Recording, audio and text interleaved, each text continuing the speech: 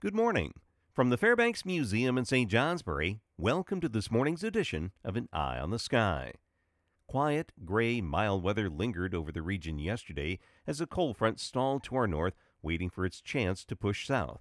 That is happening this morning, as a weak storm on the front tracked east from the Great Lakes yesterday and is close to Quebec City this morning, heading east.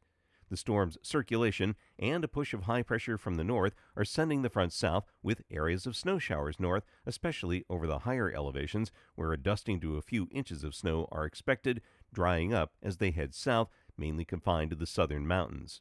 A few locally heavier snow showers are possible, briefly reducing visibilities and leaving a coating of snow, resulting in a few areas of winter driving conditions this morning.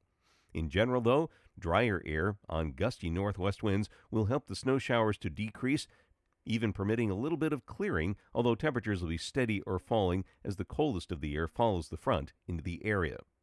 Clearing skies will then send thermometers into the single digits and teens by tomorrow morning, setting us up for sunshine, a fresh northwest breeze, and limiting highs to the 20s north, closer to 30 degrees south tomorrow.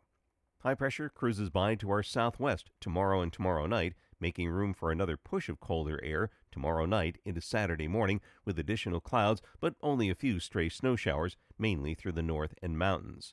While colder air establishes itself, a storm crossing the southern Rockies today redevelops over the Gulf of Mexico tomorrow, gathering moisture and energy. As it strengthens, it turns northeast and up along the east coast Saturday night into Sunday. As more information has come in, its track to our south continues to be more likely, resulting in a better chance of accumulating snow through the southern and eastern portions of our listening area, less to the north and west. We are looking for the snow to spread northeast Saturday night, continue into the day on Sunday, and then lift out to the northeast Sunday night. More stormy weather is indicated for the middle of the week, so after a quiet start to the year, it gets rather busy starting this weekend. Now back to the forecast details. Mostly cloudy, with a good chance of snow showers from the Adirondacks and Route 4 north, a dusting to 2 inches, spotty snow showers across the higher terrain south, then some afternoon clearing, especially in the valleys. Early highs 25 to 32 north, in the 30s south, falling through the day. Winds shifting to the northwest, gusting 20 to 30 miles per hour. Tonight, clearing skies, gusty winds, and turning colder, lows 5 to 10 north, 10 to 15 in the Champlain Valley and south. Gusty northwest winds will diminish overnight. Friday, mostly sunny, mixing with afternoon clouds north. Cold, highs in the low to mid 20s north, in the upper 20s to near 30 in the Champlain Valley and south. Lighter westerly winds around 10 miles per hour, still gusting to 20 east of the Green Mountains.